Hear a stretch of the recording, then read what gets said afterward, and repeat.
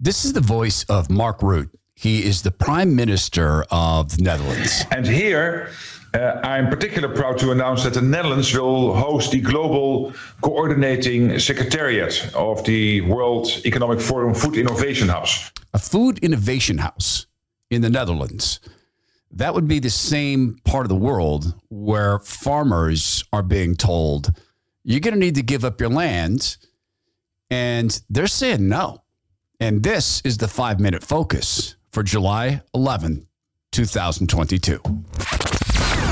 The Todd Herman Show is 100% disapproved by big pharma, technocrats, and tyrants everywhere.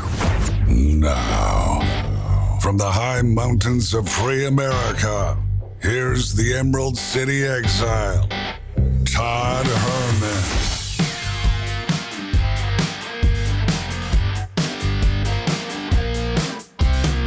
Today is the day the Lord has made, and these are the times through which God has decided we shall live. This is the 5-minute focus. It's a great opportunity for you to share the show with friends. Simply hit the share button on your podcast app if that's your listening, or you know how to do it online, right? Just copy the link. Hour one. It's so easy to think we're the first generation to be saying to God, what are you allowing to happen? We're not. And that's good, because what's happening is an absolute pillaging of America. It's self-evident. This is the so-called Attorney General of Illinois, where a shooting occurred. A young man, of course, was on their radar screen, but this is what he was saying. Illinois has a strong red flag law that keeps communities safe and respects everyone's rights. We must vastly increase awareness and education about this red flag law called the Illinois Firearm Restraining Order. That young man was deemed dangerous enough to have knives taken away from him, to be on the police radar, and they did nothing.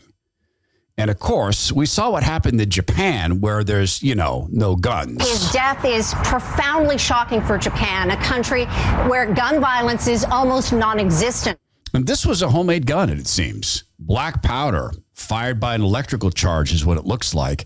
But yeah, the AG of Illinois says they need that. Also, we have to ban assault weapons. That's his response when his entire state failed that young man, and more importantly, failed the citizens who were killed in that event. The pillaging of the AG's office is courtesy of the hard left and George Soros buying them out. I'm not saying that's about that guy, but it's happened around the country. And there's Ken Cuccinelli on the whole other side of this, also a former state AG, also used to work for, the federal government. The pillaging is also on our borders. I'm going to start with what is historic today.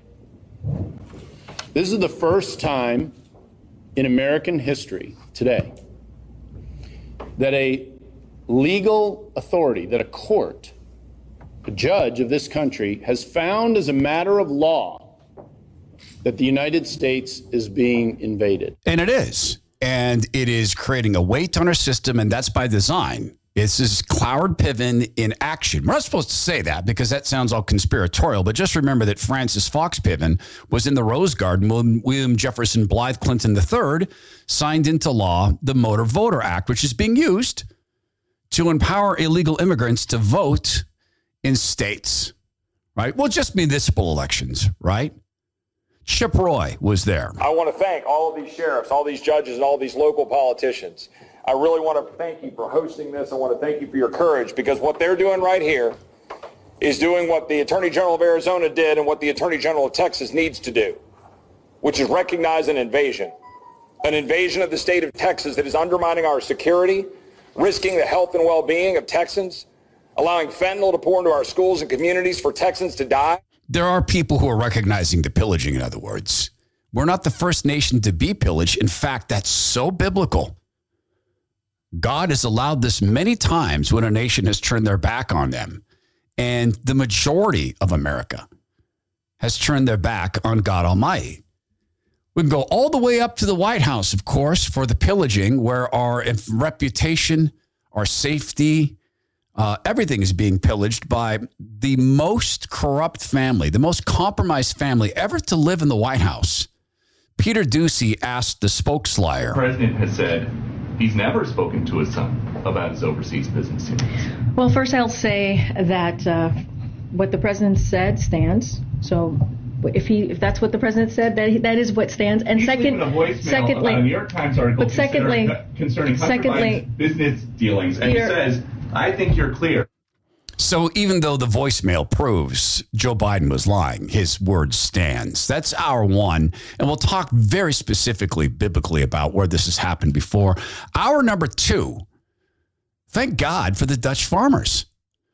They're not going to be easily pillaged. And it's not just the Dutch farmers anymore. Italy, Germany, other countries are joining in on this. This is a Sky News report. And here, I'm particularly proud to announce that the Netherlands will host the Global Coordinating Secretariat of the World Economic Forum Food Innovation Hubs. The hubs are set out to transform food systems and land use, eh? I wonder what that means exactly. Well, your guess is as good as mine. I have a really good guess. And it's based upon investments that Bill Gates is making and Warren Buffett.